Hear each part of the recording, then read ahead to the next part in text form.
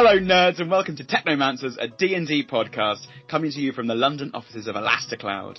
I'm fading reality star Ivan Brett and I'm joined today by 4 data wizards, 4 neural network necromancers, 4 alchemists of the algorithm, who I'm lucky enough to call my friends and colleagues. Would you please introduce yourselves in alphabetical order, each citing your favourite monster from the Monster Manual? I'm Andy Cross, and I will be playing Nigel Hellscream. And my favourite, and slightly boring, but it's always something that no one expects. It's the Mimic. You walk up, you think it's a box, you're going to loot it, you're going to get your first, you're probably like a level 1, absolutely useless creature, and you open up the box, and it nearly absolutely wipes you out within about the first 3 seconds of gameplay. I think I've been killed by them about 3 times in my D&D career. That probably says more about how much D&D I played and my skill at it than how dangerous that monster actually is. Having killed that many times by the Mimic, it's got a very soft spot in my heart. Having frantically done the alphabet in my head, I think it's me. Hi, I am Misha. I'm an apprentice at Elasticloud.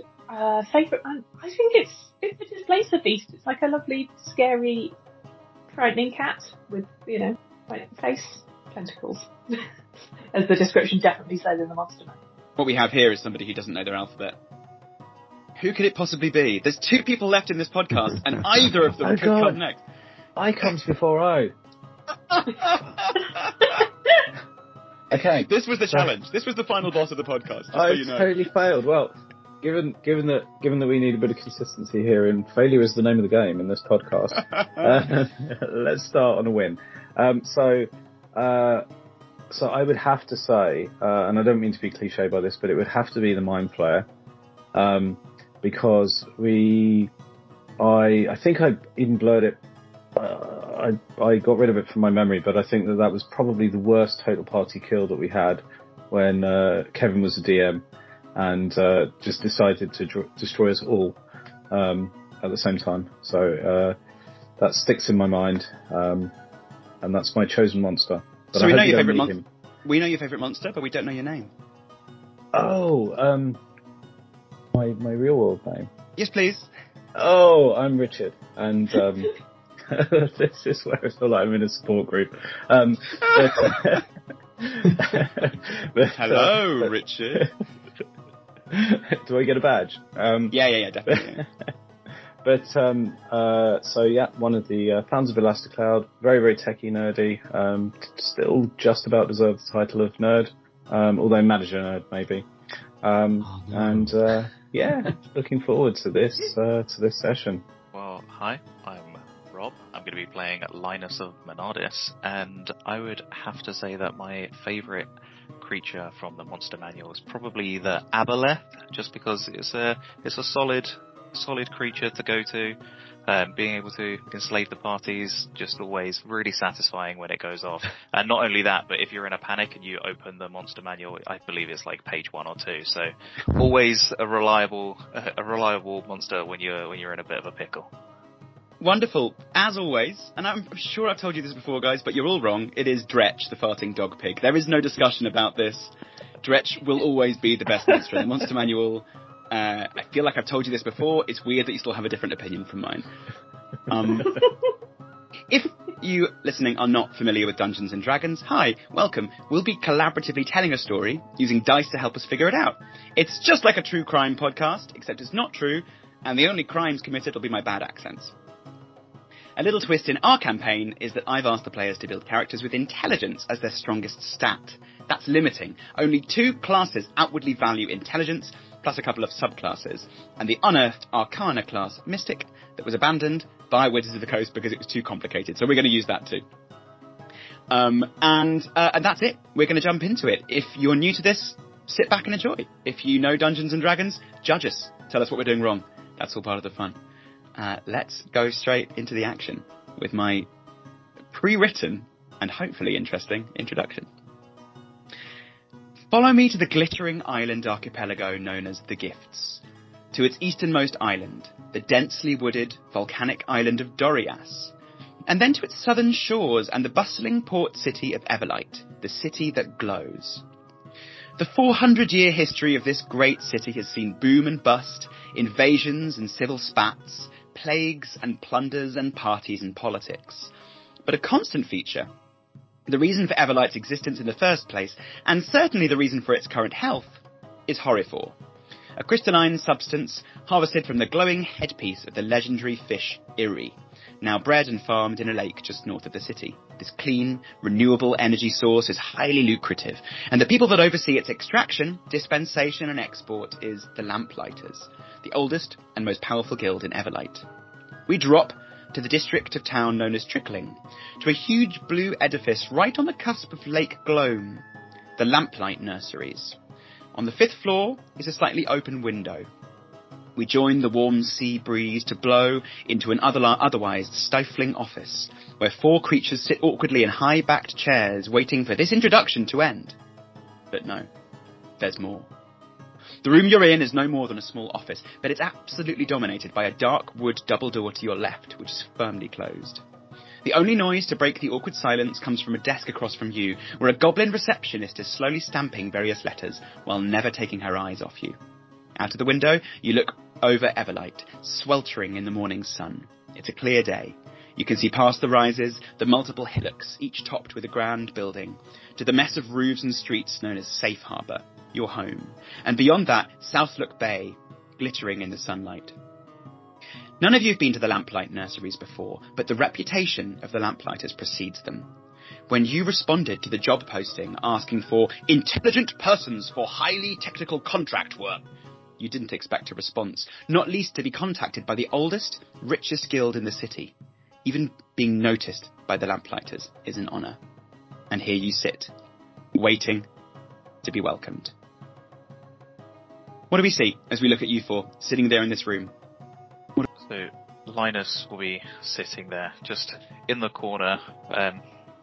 You'll see him sit, like he's a brass dragonborn with kind of silvery aspects as his scales kind of just shimmer in the light slightly. He's got these deep purple eyes and like long silver scales hanging down from his chin as if they were a beard.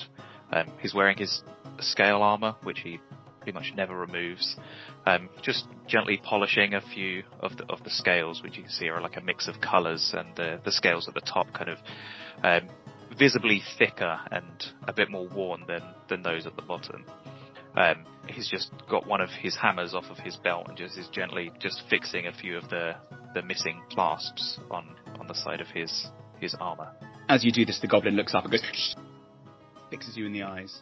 He lowers the hammer back down to his belt and pulls out a pair of pliers instead, which he just kind of like really gently tries to close one of these metal rings holding that armor. The goblin receptionist begins to stamp the letters in a more aggressive way now, with her eyes fully on you as she does. Looking at you with... Just continue. Do you mind? This needs fixing. Not in this room. I'm trying to concentrate. Okay. And I'll just take my pliers down, put them back in my belt, and then just lean backwards in the chair, hoping that it will just slightly squeak as I do so. Make me an acrobatics check to see if you can make it squeak. Okay. That's a 19. Oh, fantastic. Yeah, you manage to get a righteous squeak out of this chair. As you lean back, it goes crunch, and she looks up at you with the most vile eye. I think your chair needs oiling. She nods, pulls out a little small valve of oil and just comes round right up to you, oiling right behind you and letting a little bit drip on your armour. Linus is used to that. He just kind of just looks at it and just gets some of it on his fingers and then just uses it to polish up the rest of the scales that are on his armour. And she's pretty furious about the fact that you enjoyed that. She goes back, she slams down the oil and carries on stamping her letters. Who else do we have in this room? Nigel is a large, purple-faced creature with little horns and even tinier wings jutting out the back, wearing lots of layers of various clothes, certain chic style to him. And he sat there and he's watching the goblin stamp at that, and after a while he looks across the table to his companion Dickie and says to Dickie, "Do you think we could make a stamping machine? Like an automatic stamper-a-mamma-pla?" Do you know what, Nigel? That would be amazing. And you know what we could do? We could fix it to the squeakless chair, so that you could do the two things together, and then we could save so much bill on non-squeaky oil. What do you think? We'll put them together all week. We should immediately. Excuse me, lady, man, chair. person. Could I borrow your stamper-a-mamma so I can re-ample it? Give me a persuasion check, please, Nigel. Could that possibly be right? 23? Goodness me! That was a natural 20, by the way. Oh my A god! nat 20. Nat 20. Look at Good you lord. go. That first roll of the campaign. This is going very well indeed. Persuasive man. Scrapes back her chair, and with even with a natural 20, she's pretty furious about this. But she goes, "I would hate to be anything less than welcoming to our visitors." She walks over and she places it down in your hand, ink down, so that you you have the word "rejected" in red ink on the palm of your hand. So Nigel's going to just walk over to the other side of the table to Dickie and go, "What kind of fuel do we need next?" I think that we need big fuel. Big fuel. Anybody got any big fuel? She starts putting all of her things away from her desk and hiding them in shelves. Not me! No fuel! Absolutely not! Could you be quiet, please? I'm trying to concentrate! We don't Hey, know. Nigel, should we build a quiet machine for her? A quiet maker. Quiet maker. I Who love are we that. talking? As Dickie is talking here, who are we seeing? This other inventor in the room. So, I'm tiny. My hands are all over the place. Every time somebody says anything, right, I'm just brimming with ideas. And I gesture... Is it gesticulate? Is that the word? Or did I just make that up? It definitely is that word. Yeah. Okay, cool. I'll use that word then, gesticulate. You're going to hear a lot of that in this episode. Do you use only that word, please, today? Word of the day is...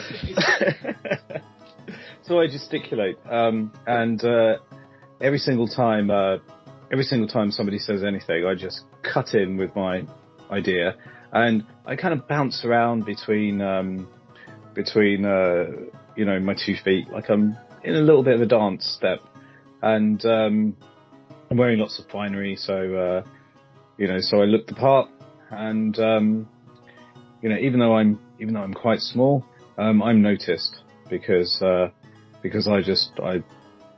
look rich, I look important. The goblin receptionist, now standing on her chair, protecting all of her items, looks at you and goes, 2 questions. Firstly, how long will it take to invent this quiet machine? Probably almost no time. And second of all, will it be loud as you invent the quiet machine, or will even inventing the quiet machine be quiet? Very good questions. So I feel like we could build a timeline for you, where if you wanted us to speed up, because what do you reckon, Nigel? We could get it done within 7 years? Well, I think that would have to be the premium pack. Definitely premium. Yeah. She begins to sort of rock on her chair with her hands sort of covering her forehead as she just sort of rocks and goes, "Oh my goodness, who are these people? When will they get called through?" She looks pleadingly at this large oak double door, not the one you came in from, but the one that you're assuming you're waiting by, and she just kind of like pleads at it quietly, ignoring everything you're saying. And the final member of this party, introduce yourself, please. So like through range is a sort of silver tabby tabaxi, most often wrapped up and with the hood up on a dark coloured cloak with just very big, very starey eyes. And I think currently at the point at which this poor receptionist has put her head in her hands is now face first in one of the desk drawers, having a little nose around. She catches this and immediately goes, excuse me, and she puts her face also in the desk. Excuse me, hello? I just wondered what was in here. What are we doing in this desk? Well, I don't know what you're doing in this desk, but I'm having a look. I'm having a look, and I'm seeing a cat in my desk. So could we both leave the desk at once? I don't know, can we? Is there enough space? Is space to leave? Well, you said, could we? Will we? Shall we? I mean, I suppose so, if that's what you want. It's more interesting inside the desk than out of the desk. Well, unless you can climb entirely in the desk and me close it, I'm finding it rather cluttering. And I try and climb entirely inside the desk. Give me I suppose this is dexterity, isn't it? Give me this is contortionism, which is a sort of acrobatics. Give me an acrobatics check, please. That'll be a 14 to climb inside the desk. I mean, you're large, and this is a draw. I feel like you managed to get the biggest draw I can imagine being part of a desk. Still wouldn't leave, like your legs would still be hanging out. But I feel it's like when you take an actual cat to the vet and they hide their face in your armpit. They're like, you can't see me. So I'm just like, see, I'm in the desk now. Like a cat at the vet. Like a cat at the vet. Are your paws slightly sweaty at this point? Yes, sweaty paws just face in a desk drawer, convinced that I'm inside now. At exactly this moment, the doors creak open and two large Minotaur guards walk out with these great axes. The double doors open up, there's sort of darkness inside, and the guards step out and slam down their axes on the ground. You see the goblin receptionist jump as she sees them, but then also relax slightly. She goes, oh, good, looks like they're ready for you. Please leave nothing, please leave everything that you took, and just leave and try never to come back. Thank you. I think that she doesn't like us very much. What about the sound machine? Well, I didn't even get to... Well, I'm not in charge of budgets. My boss is inside, and he can help you with that. If he's going to order one of these, maybe he'll commission you for it. But right now, what I need is to finish my stamping. I've got lots and lots of letters to reject, and very little time to do it. Well, I think we need to speak with your boss then. Yeah. I really hate to ask this, but may I have my stamp back? It's a that's prototype a research tool sampler now. one, it's, focus group. Been an unviable product. But I only have, that's my rejected stamp. I only have an accepted stamp, and I really can't accept anything. Maybe you can just accept it twice. That'll undo it. Like double Z's. Oh, like 2 yeses make a no, is that right? Yes, definitely. She takes her accepted one and she sort of looks at it for a while and goes, whatever the case, please leave. Please, very, very quickly leave. Right, what an amazing business process we've created. Now you only need one stamp instead of two. We've just made our first profit. Although, admittedly in the form of a stamp. But we can sell it. But Of a rejected stamp. yeah. Oh, we should have told everybody outside that we were going to take the rejected, got them to put a letter in yesterday, and if they put a letter in yesterday, then we would have been able to approve it by getting the stamp of the rejected, and they can't get that, and didn't tell everybody that 2 accepted is double accepted. You feel a tap on your shoulder. No? It's the goblin. She's standing on the desk. I really can't be any more clear than I already am being about this. Please leave this room. Linus is going to stand up. We'll just walk over to the side of the desk and pull light through rain out of the desk by like the scruff of the neck, and kind of just place her next to him, and then just start walking through. See, now, this is what I like to see. A bit of obedience. There's a spider in there. You should look after it. Thank you. Yes, that's where I keep him. Dickie, we better go. We can't let them do the talking. You're the mastermind. You're the mind. You're the thinker. Let's negotiate. Right, we're going to see your boss now, Goblin Lady. Haha. See you later. You head away from this woman who sits down exasperated and begins to take all of the things out of her desk again that she put in. So, Nigel, feel free to add rejected stamp into your inventory. step inwards into the gloom of this large room within the doors. The walkway that you step on is suspended above 6 enormous circular fish tanks that take up the vast majority of this room, sort of below floor level, essentially. And in the centre of this room, along the end of this suspended walkway, is a circular floor with a prim desk and some office shelving, at which sits an imposingly large loxodon in a prim suit and a dark blue half cape. He's got this enormous trunk which curls forward and upwards in a sign of real high class. It's curled politely. His huge grey ears flap forward at each of your footsteps as he sort of listens to your approach. Standing beside him, at the same height as him, despite the fact that he's sitting and she's standing, is a halfling woman with dark hair and an equally prim trim. She reaches up to whisper something in his ear. Out of the corners of your eye, you spot that each fish tank is occupied by a range of tropical-looking sea creatures. What with the movement of the water and the low lighting, blue ripples of light jag across the ceiling in chaotic patterns. And these 2 Minotaur guards fall into step behind you. As Linus is going to continue to walk towards this loxodon, whilst also, again, just trying to make sure that Light Through Rain doesn't get totally distracted by all of the fish tanks as we're walking through. Light Through Rain, make me a wisdom saving throw to see if you do get distracted by all of these fish tanks. How exciting! I'll be at 22. Despite the fact that you're almost certain there's tuna in these tanks, you stay held on to Linus. Tell me, are you? It's a slightly crushing grip because on the one hand there's interesting fish tanks, but on the other hand they are in water. I don't like water. Oh cripes! Okay, so you try and stay as central as you can to this walkway, the furthest from any water you can find. Yeah. And you head towards this enormous loxodon, who, as you approach, you see him sort of soften slightly and go, "Welcome, welcome to the Lamplight Guild. I am, as I'm sure you recognise, Commissioner Rumpkin Duzzlestunk. And this is my assistant, Sardina." Yes. This is the part, I'm awfully sorry, you may not be familiar with this. This is the part where you introduce yourselves. Oh, I'm Nigel Hellscream. Right, you're large, aren't you? Sorry? I like Yes, that. that's what I like to see. Yes, yes. Huge. Have you ever been on a boat before? Yes. They're small, aren't they? Well, some of them. I've been on large pleasure vessels myself. I have an appetite for the finer things in life. Oh, well, I like the appetite. I could make a machine that can put things into your mouth.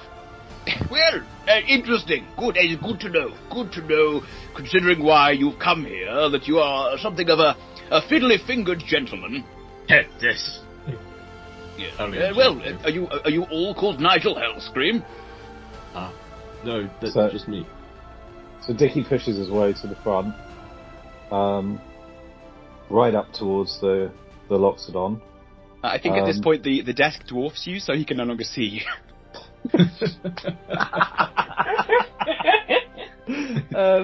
I don't notice. I'm not very observant. So I do a little bow, and I say, "We're very, very happy to be here, Mr. Fuzzle Flump.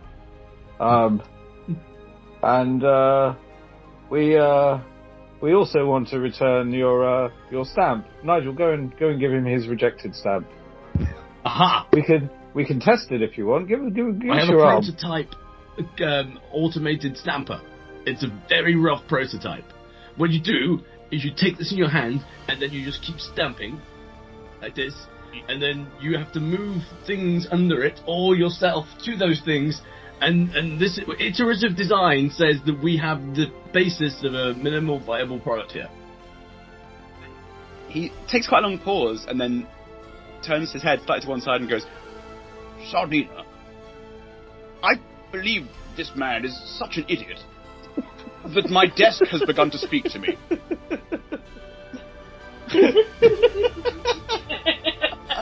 He looks down at the desk. Are you? Me? Here I am. Yes, I can see you. Sardina, what? Sardina, by this point, is pushing back his desk so that you are now his side of the desk and sort of at his knees. At which point he sort of jumps back. Oh, mouse! Goodness! What?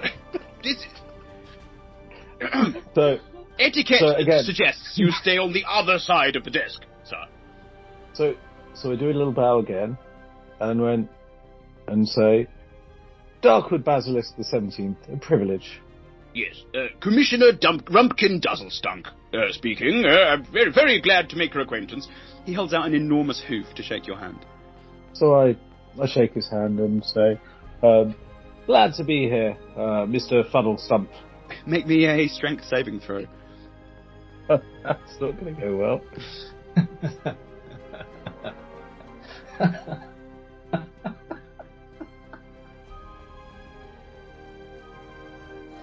Do I have any bones left in my hand? You tell me what number you rolled. I've got a 3, a 12. Okay, so it's the one on the left, yeah. Oh, so it's a 3. It's a 3! No. So bad news in terms of hand bones.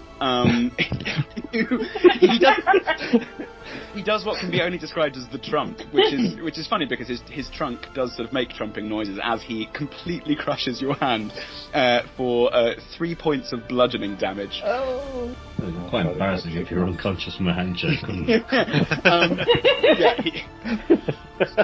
There is sort of a resounding crunch which echoes on these kind of dome-like walls. I think he looks vaguely proud of himself. This was clearly a test of manliness, which he has won. Well, it's all points of view. Linus would absolutely just wince slightly, just a slight close of the eyes and like a turn down of the head as he just hears the cracking in Dickie's hand, and he'll just sort of like walk over and then offer out his hand to Rumpkin and just say, Linus of Menardis, and then I'll just look down at Dickie and just kind of whisper, I'll see if I can fix that for you later. Make me a strength saving throw, please, Linus.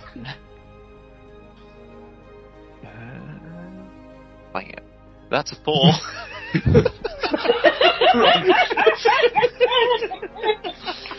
Yes, this is the way. This is the way it's always been done.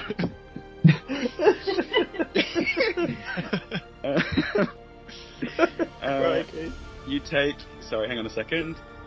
4 points of bludgeoning damage as your hand is crushed between his enormous fingers. Linus will do everything in his power not to show that it hurts. Okay, maybe a deception check. Deception check. It could be it could be a performance check, deception check, whatever you prefer. I will go with deception. Okay. That's an 18. Yeah, you manage to sublimate this pain somehow. You kind of your face tightens for a second, but you pretty much hold firm. He looks proudly at both of your broken hands and goes, "Who's next?" I will walk away and just go, "Pleasure to meet you." You sound like a Loxodon. How about you, Cat? Fancy a handshake? No, thank you. In my culture, when someone holds out their hand, you back them on the face. You can do that. Oh, well, I wouldn't want to contravene your own cultural etiquette, but I'd rather not be slapped on the face at this current moment. I could do it gently. Well, I suppose. Give me a persuasion check, please.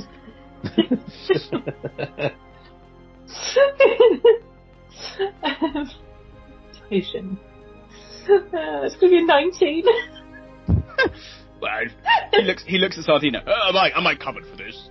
Sardina sort of shrugs. Yeah, I suppose. I mean, yes. It's a yes. Do we shake first, or do you bat my face first? How does this work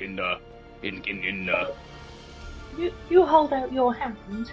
And then instead of taking it, I slap you on the face. He sort of kneels down in front of you. As he does so, he kind of curls his trunk around, and you kind of feel the hot breath, the slightly panicky breath, as he a little bit worried, kind of reaches out his hand. Be gentle, please. I guess I'll gently slap him on the face. Do you want to do an unarmed attack? I think it's an unarmed attack, yeah. Okay, yeah, go for it. I mean, as a tabaxi, you have claws, so you can use your claws if you want to. I mean, yeah, that probably is the most accurate thing to do. Do you want... 15 to hit. Hits. How much damage? Only one. I'm not a strong tabaxi. He... Oh, crikey. Well, yeah, sort of stands up again, rubbing his face. Yes, I'm... to say I've not been to, is it Lockrias, where your family are from? Yes. I think after that I should plan not to be honest. Yes, lots of people don't. You took it very well. Well, thank you, yes. Well, I would never cry. I cried very much as a young boy, and was punished for it each time, so I have learned, and am proud of having learned never to cry or show emotion, apart from mild amusement and also mild disappointment. He looks to you, Nigel, with mild disappointment. You have been stamping my desk now for some time, and I can see that my desk has been rejected on multiple grounds.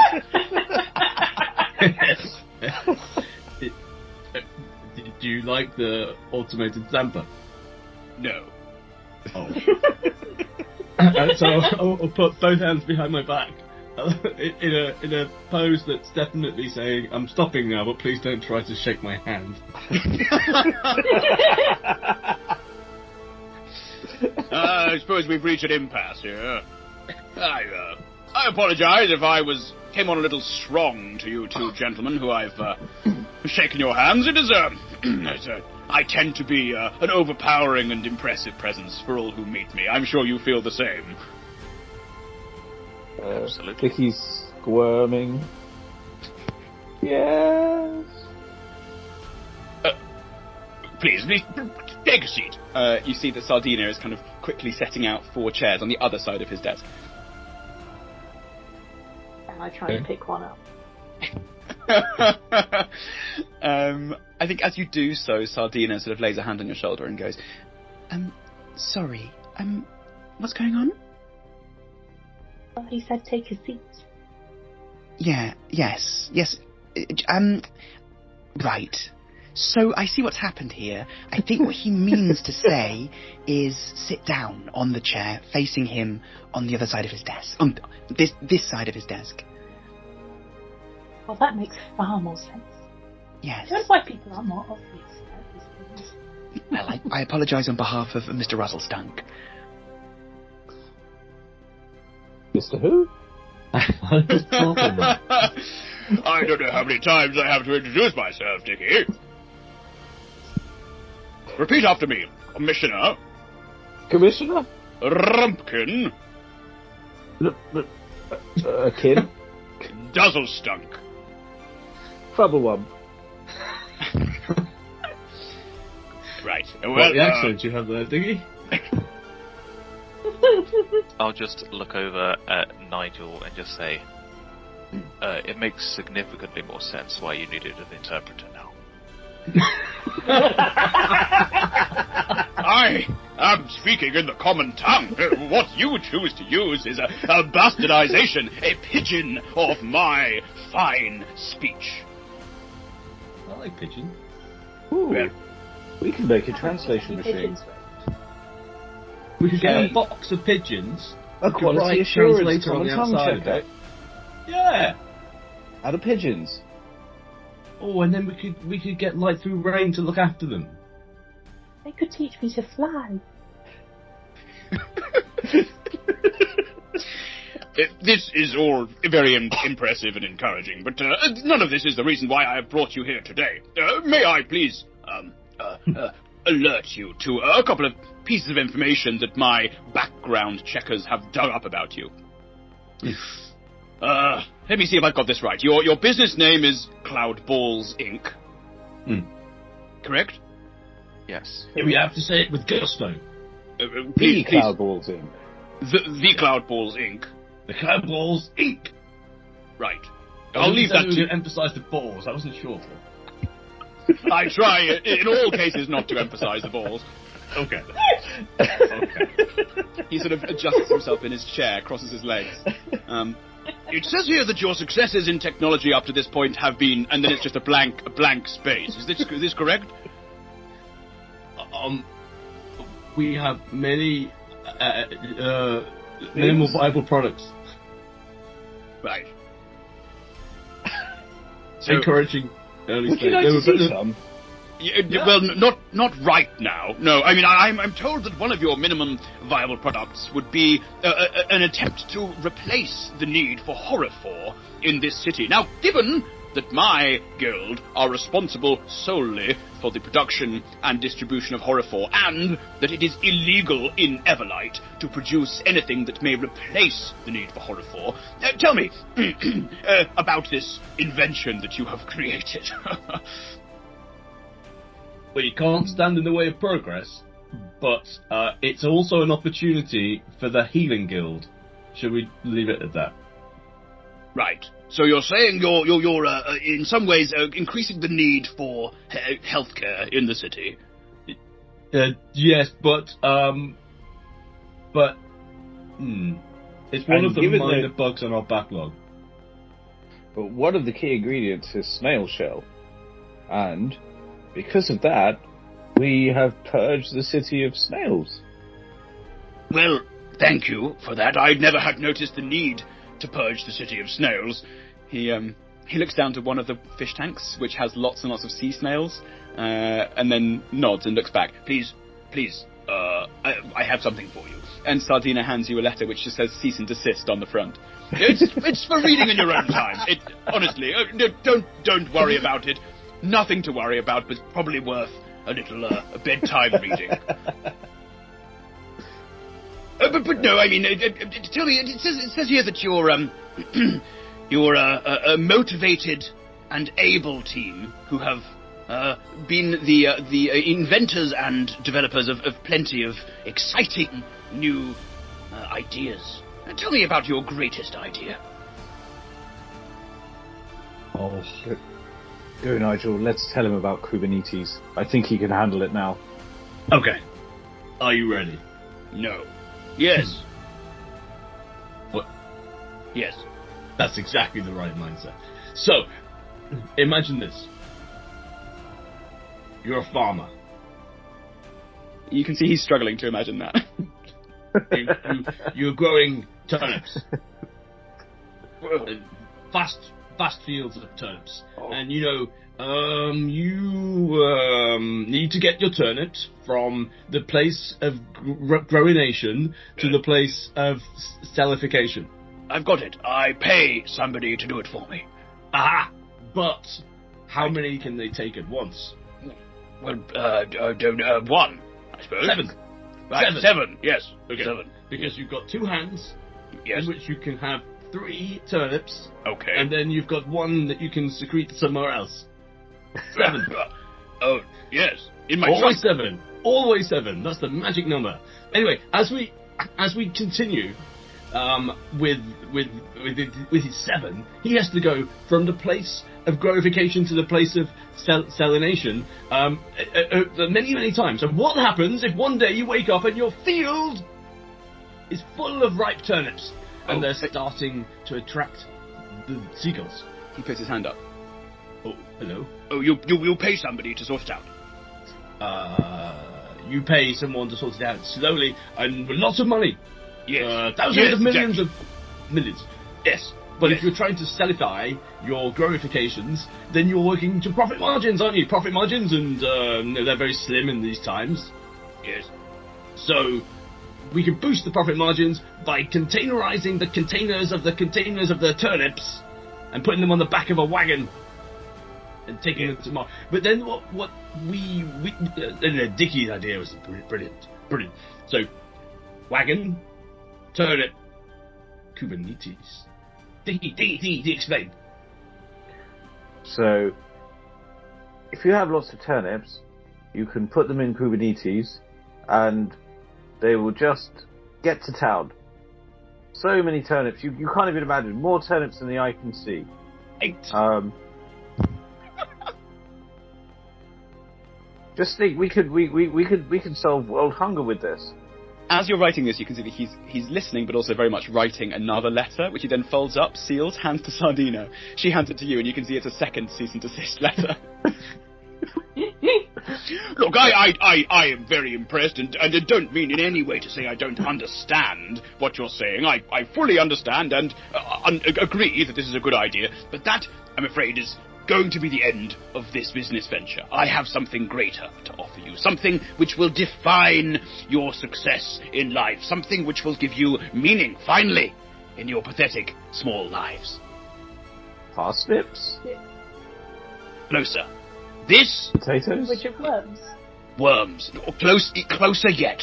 This is something so secret, so magnificently important, that your names could well be inscribed in some sort of placard in a back room of the Lamplight Guild and left to be seen by very few people for potentially dozens of years before being replaced. That's how relevant you could become, and you'll be paid well in gold.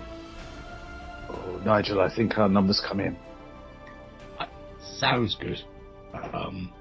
I just hope it's something to do with turnips after all. No, I don't want all that investment in marketing. Let me tell you, if I were to reveal to you the nature of this job, I would need for you first to sign me an NDA. Nida. No Yes. dragons. No dragon agreement, exactly. No dragons are allowed between me and you and this working agreement. Oh. Can I just ask, Commissioner Rumpy, Yes. I'm dragon born? Am I still allowed to participate in this? Well, it depends how you consider yourself. Are you more humanoid or more bestial? Humanoid in mentality, bestial in physicality. Right, yes. Me too, of course. Yes, so that's fine. As long as you renounce any sort of draconic needs, it makes it easier. Dragons, we find, are not great business partners. Anybody who would enter into business with a dragon will normally find themselves on the losing end. Okay. Right. Really? Note Does that to come with self. knowledge? Right, we need to hide our dragon business partner. So I'm going to will this out mentally to the rest of the... Even though I don't have any telepathic powers, but I think I do. I'm going to will this out to the rest of the group that for them not to say anything about Dragon's Den. I'm looking really hard, concentrating. Give me a performance check, please. We'll do this contested. All the three of you can do me an insight check to see if any of you can get high enough here. Oh. 16 for me. 20 for me. 9 for me. Okay, yeah, so you all really, really look deeply into Dickie's eyes and think he may have just tried to do a very difficult poo. It's unclear why you feel this may be an act of defiance or protest. It's hard to say at this point exactly what's going on. What Linus if we'd will just- already spoken to some dragons and they might be following us because of a terrible misunderstanding with turnips? What then? Did you just... Sorry, I must be hearing things. Did you say that you've entered into business with dragons? No, I said, what if we had? Oh. No, it's not business really. It's more. It was, they were big fans of the idea. But the thing is, what is more important is the opportunity ahead of us. Yes. Well, if, and it's clearly a big if, but if you had entered into business with dragons and not disclosed this at this point, we would, of course, have to cut short this agreement, and the many hundreds of gold pieces that would be travelling your way would, of course, not be valid, and they would be reclaimed by us, the Lamplight Guild. This is understood, of course, isn't it? Yeah, Of course. That's not a problem. Dragons. Provided Dragons, wagons. Never going to business Wagons! with dragons. That's what we meant to say. Wagons, wagons with the turnips on. That's right, wagons, not dragons. Wagons are our business partner.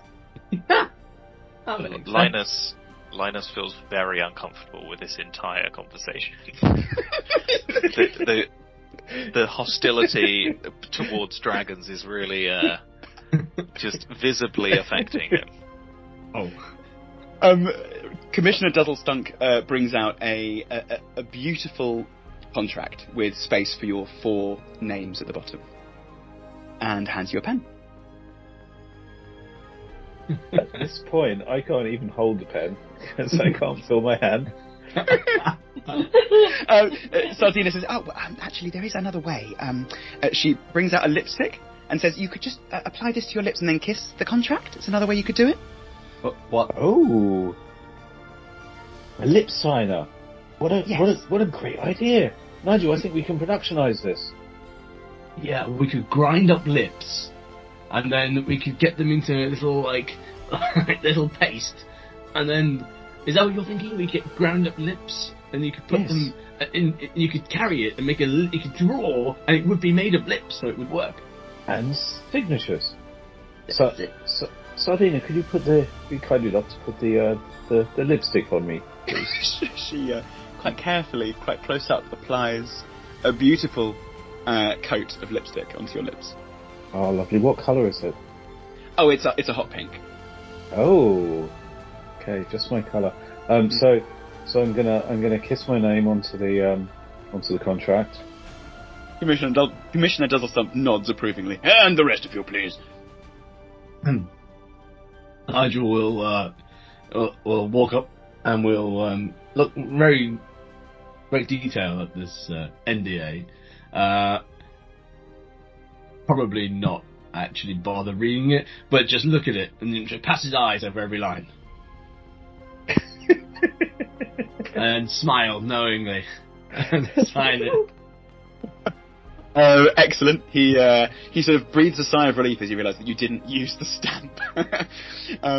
And the other 2 of you? Linus absolutely will pick up the piece of paper and actively sit back down on the chair and read it. Oh my god, okay. Yeah. Can I read over your shoulder, just like chin on shoulder? Absolutely.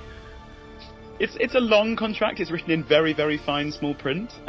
Probably about 45 minutes later, once you've read all of the notwithstandings and wherewiths and wherefores, you get to the end and you realise that basically it's your normal stuff. It means very little, but it's sort of promising you to, eternal servitude, that kind of thing.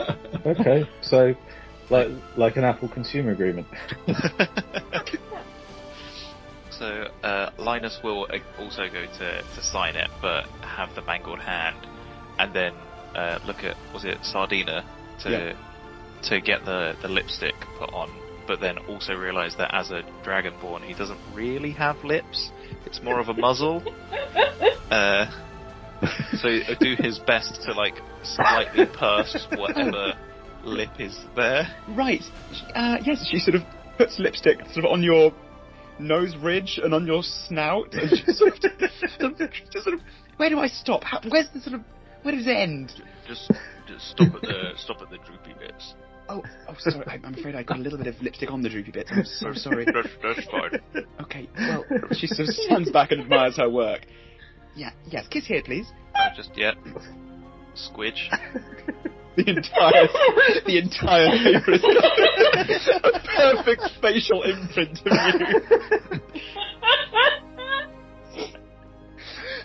you. It's a very good likeness.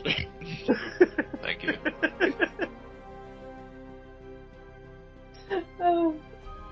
Light Through Rain will just sort of, examine it for a little bit longer, and then just sort of gently rub my gums on it.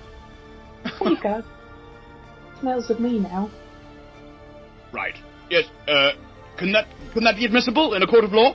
Sardina sort of thinks for a while and goes, "I'll just outline it in lipstick. Is that okay?" Yes. Good. Thank you. Thanks. She does a sort of a little outline of the slimy trail and nods folds it up and scribbles it away.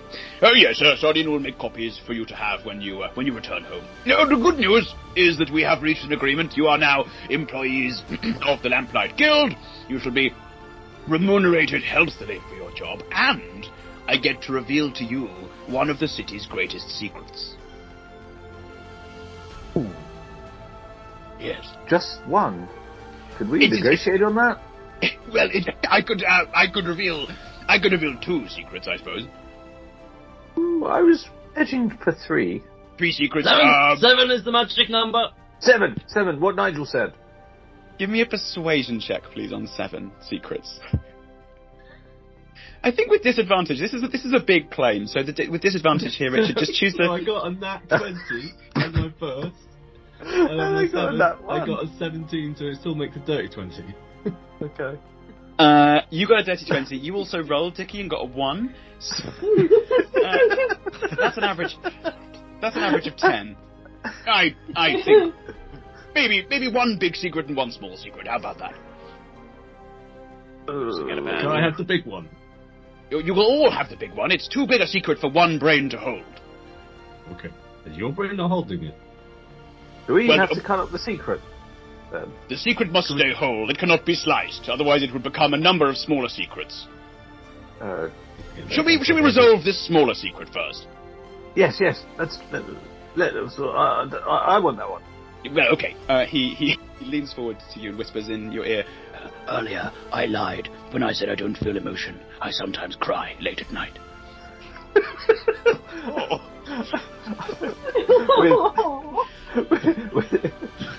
with my other hand that hasn't been crushed, I pat him on the head gently.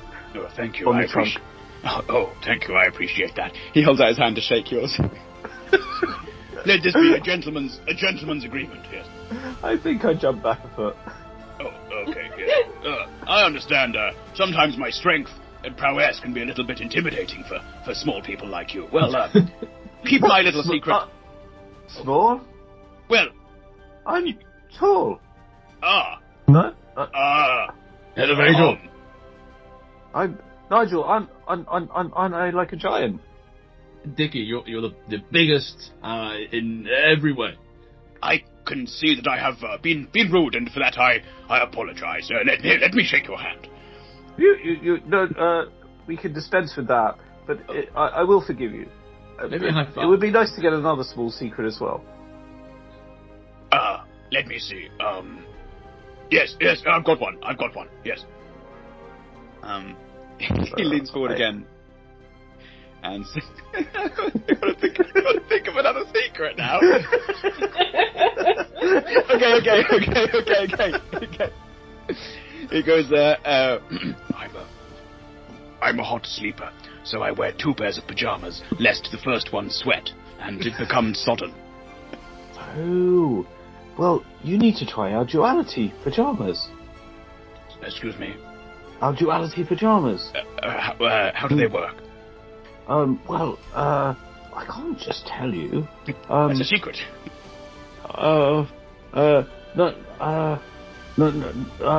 Nigel, you know the, I whispered to Nigel, you know the potato sack that we did? Yeah. That we have in the back, right? The duality pajamas, can you get them out, please? Oh, yeah, sure. Root around in my backpack. I don't really have anything in my bag. At that moment, Linus is instead going to go into his bag and pull out an old potato, Hessian sack that now has got 2 clockwork fans installed where both of the butt cheeks would be. Oh my goodness me! Wow. Can we do a retrospective intelligence check to see how well made this is, please? Intelligence, did you say? Just, flat intelligence, please. Flat intelligence. Unless you want to... Have you got Tinker's Tools? I do have Tinker's Tools. Give me a Tinker's Tools check, please, yeah. Okay. In a flashback. Yeah, Tinker's Tools. It's an 11. Okay. We flash back to you, with a needle and thread, kind of getting these fans and kind of what's the word? Misha, what's the word? Stitching. We see you stitching these small built-in clockwork fans into the inside of the sack. They kind of hang loosely off, so they're actually kind of facing downwards. And then we're back to the present day as you hand this sack to him, and he looks a little bit disappointed that he immediately shared his secret. But looks down, and as he looks in, you see his kind of elephant face hair be slightly pushed backwards by the rotation of the air inside the sack, and looks up with mild approval. It doesn't look exactly comfortable, but it does feel cool. They have to be returned. The clockwork has to be returned every 2 to 3 hours. So just yes, they're drooping down. It looks like they might slightly impede my freedom of movement if I were to say turn over in the middle of the night. I wouldn't suggest laying on them. Well, the difficulty with sleeping, I don't know if this is the same for Dragonborn, but the difficulty with sleeping is I rather lose consciousness, and I don't necessarily have that much control over my alignment. You could always try sleeping standing up. No. This was why, you see, we offer the pyjamas as a freemium service. Now, you have just correctly identified one of the drawbacks to the free tier, which is that if you fall over, accidentally, bits get stuck in, chopped off, oh dear, not the best. Yeah. But there is a tier that you can pay extra for, monthly revenue, recurring as it were, and what we do there is we put little knives in the sides, and as you try and lie, if you try and move, it goes, and unconscious or not, you move back away from there. So maybe small stabs, but no chopping off. Right, a sort of a movement deterrent. I see. Yes. Well, thank you. Thank you very much. He hands the bag to Sardina, and Should we sign you up?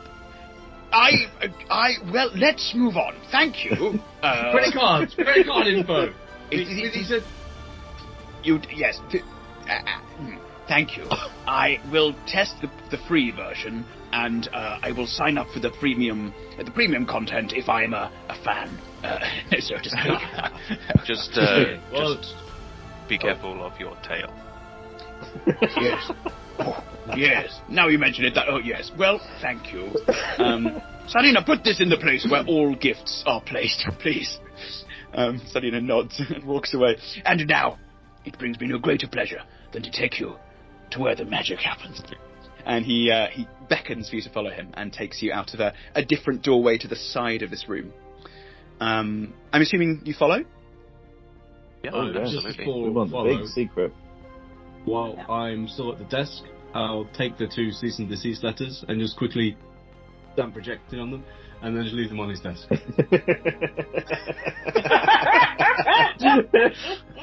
I see.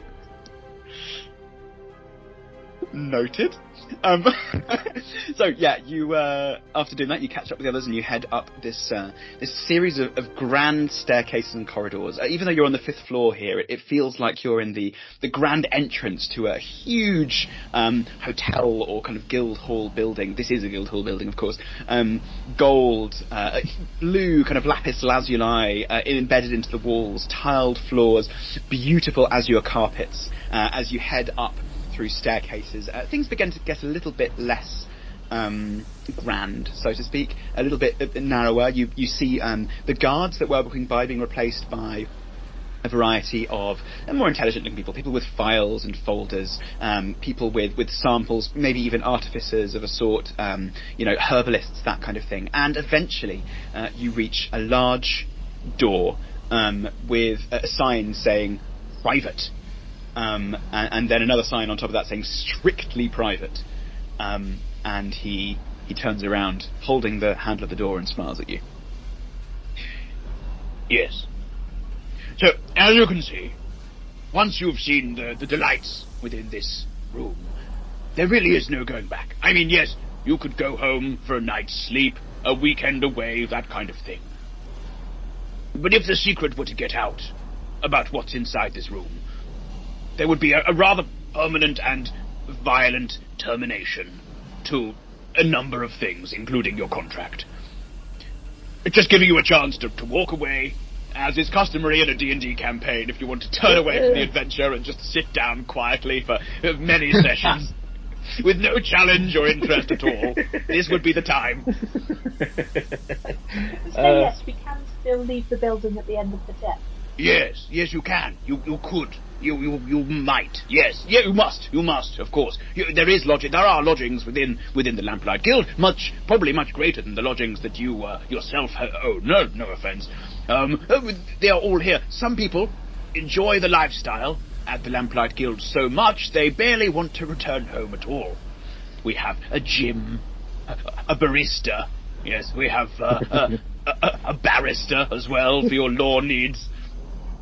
Dormitories. We met Jim. Yes. Well, Jim is the barrister. Yes. But no, I mean, many people find that office working is a delightful alternative to working from home, and they find they're actually more productive rather than less. I don't think I'll stay, thanks. Oh, but right. I'd like to know the secrets. Well, that I can do. Good. Well, are we all clear? Are we all in agreement that this is the way forward in your lives? If the others agree, then what do we agree on? We're going in there, I think, and then there's going to be something in there that I hope is not something more advanced than stretching Nimbus. It is a little advanced, but you have stated in your application that you are the cleverest for humanoids in Everlight, I believe it said. We are. Then We this are. should get ready to meet the 5th most intelligent person in Everlight. And he opens the door. And what you see behind the door is an absolutely enormous sort of factory room. Clockwork and steam chug away as this huge series of machines click and turn and twist. The most baffling array of different interconnected pieces. There is a large cage where a white tiger is chasing a gecko, crackling energy kind of coming off this cage and being caught in a large funnel. There's an organ being played by pneumatic fingers, pipes everywhere in every direction, bellows kind of pushing and pulling. A huge glowing fish head comes through a hole in the wall and then slides down a kind of marble run type slide. It then flips to one side to slide down another one, goes around a corner and disappears inside a tube. There's a huge thrumming tank, sort of enormous metal tank with a door and various pipes coming in and out.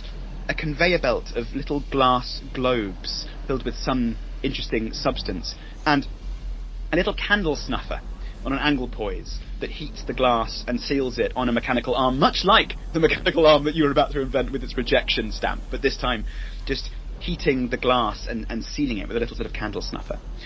And amongst all of these things is this incredibly old rat folk with a long white beard and glasses hanging on the end of his little mousy nose.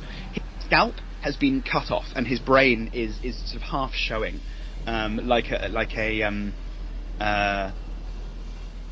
what's the word I'm thinking? What's that sort of French pudding that rises up when you cook it? Souffle? Souffle. His brain is kind of showing like a souffle. Thank you. Showing like a souffle. And he's got a clipboard in his hands and he kind of looks around, very distracted by all the machines, adjusts a little cog, and then looks at you and goes, "Oh, yes, come on in. These are..."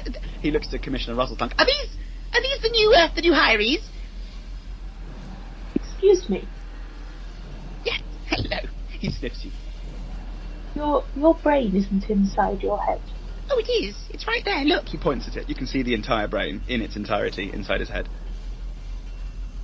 It should be covered up normally. Why isn't it covered up?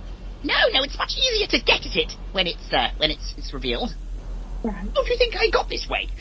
I was a mere street rat until my brain was revealed and I was fiddled with, so to speak. And is everybody like you? No, it is like me. I am Griff, the great artificer. A pleasure to make your acquaintance. He holds out his paw. I will stare at it for a bit. It's like, yes. But that one looks normal. It's just the brain that's strange. He sort of looks at it himself, passes it on to the next one, Dickie. He sort of goes to shake your hand instead. I do, and I turn around to Linus and I say, Linus, do we have any brain boxes left for this gent? And to put his brain in when he wants to go to sleep, just to stop it from falling out. I believe we used the last of the boxes of the turnips. They're very similar sizes, you see. Need to create some more brain boxes. I've been saying for ages what a market there is for this. I think you're missing the point. If I have a brain box on, what am I supposed to do when it itches? And he kind of reaches up and scratches his brain a little bit. See? We've got a machine for that as well, the brain itcher. It's actually integrated into the box. I mean, obviously you'll have to pay for the upgrade. Well, it's tempting. Yes, it is very tempting. His tail kind of curls over his hands, clasping them together in thought. And he grabs a pencil from between his brain lobes and begins to write on his little clipboard. Linus will be. I was just going to say, Linus will be quite taken aback by the sheer amount of technology that there is in here, and will just kind of be almost blindly staring just around the room at all of the different clockwork and steam objects, just trying to almost take notes mentally of how things are working. Sure, give me an investigation check, please. Okie-dokie. Investigation. That's a 7. Yeah, it's pretty baffling. You can sort of just about follow some processes. You can see that the input of this, whatever this great big factory floor is somewhere around the fish head slide, and the output is somewhere around the glass globes. At this point, so yeah, you don't get much from it. You're not entirely sure. But Commissioner Ruzzlestunk sees you trying to figure it out and goes, I can help with that. You probably haven't seen a machine like this before, because only one exists in the world. This here is the Horrifor Refinery. This is the source of the entire Lamplighter's wealth. This is what turns the fish heads of the legendary Erie into this. And he pulls off one of the glass globes from the conveyor belt, and he holds it up, and you can see inside a vaguely glowing substance, a sort of powder, and he just holds it up proudly. This globe itself is worth 120 gold pieces. We produce hundreds of thousands of globes per year. The process of turning the Erie into Horrifor is a closely guarded secret. And while I believe that I trust you all, I also believe that potentially you need to be encouraged. He hands you all potions. A potion of non-disclosure. Just drink this, and when you're out of this room, you won't be able to directly refer to what you can see inside the room. Can I have a look at it and give it a little sniff? Yeah, would this be a nature check, an arcana check, or an investigation check? It's more of an investigation. Okay, so to do with its properties. Go for it. Or rather, perhaps maybe more of an insight thing to try and determine if it is actually some kind of magical potion. If you want to do insight, that'll be on his his body language. Yeah, go for it. On his, yeah. Yeah, go for it. That's another 7. You can't tell. You haven't seen enough Loxodon faces to know exactly what the inward curl of his trunk means, but he seems fairly he really wants you to drink this potion. If Linus doesn't want his, I'll have it as well. Nigel, does it taste nice? Tastes like success. It actually does. Or possibly. I don't have much experience with that, so I think it tastes like success. It could also be plums. It is a mixture, yeah. The flavour is balanced beautifully between success and plums. Yes, yeah. Linus, do you drink yours? Yep, yeah. As soon as I see that there are no immediate negative effects to Nigel, I will Take mine. Okay. So everyone's drunk their potions. Yeah. Great. Yep. Commissioner Russellson takes back the vials, checks each one is empty, nods approvingly and says, Good, excellent. Well, so the reason why we've brought you here is that for the last, well, I don't know how many years, you see that Griff, the rat folk, goes, looks at his clipboard. 81, for the last 81 years, it has been a mainly one rat affair up here. He runs the whole thing. He's the only person in the world who knows how this process works. But Griff steps up. the problem is, someone's trying to kill me. Yes, someone's trying to kill Griff. And the thing is, we need some people to inherit the knowledge and take it up and become the inheritors of this important information. And that is where you come in. We need to find you an inheritor. No, you are the inheritors, yes. I was just going to say, Linus will kind of like look over him and say, I'm rather good at keeping people safe. If you would prefer that. A mixed. Me, yes. Well, no, I mean, yes, please. I think I'd rather not die. Yes. And Dickie? So Dickie says to Griff, me and my crew will not only look after this and take this very seriously, we'll also focus on process improvement as well. Well, I like the sound of that. I think we might have a deal. You four and I will be in business, and together we will continue to make richer people even richer. Isn't that wonderful? So I'm immediately thinking we have to get cloudboarding branding on these codes. I don't think put in Brenda Globe, it'll smash if you put hot iron on. Commissioner Russell-Stunk immediately sort of looks very disapprovingly at you and goes, Well, I think we should just hold it there. This is a lamplighter's product. One step at a time. and with that, and with that, Griff begins to show you the ropes, and that is where we'll end our first session.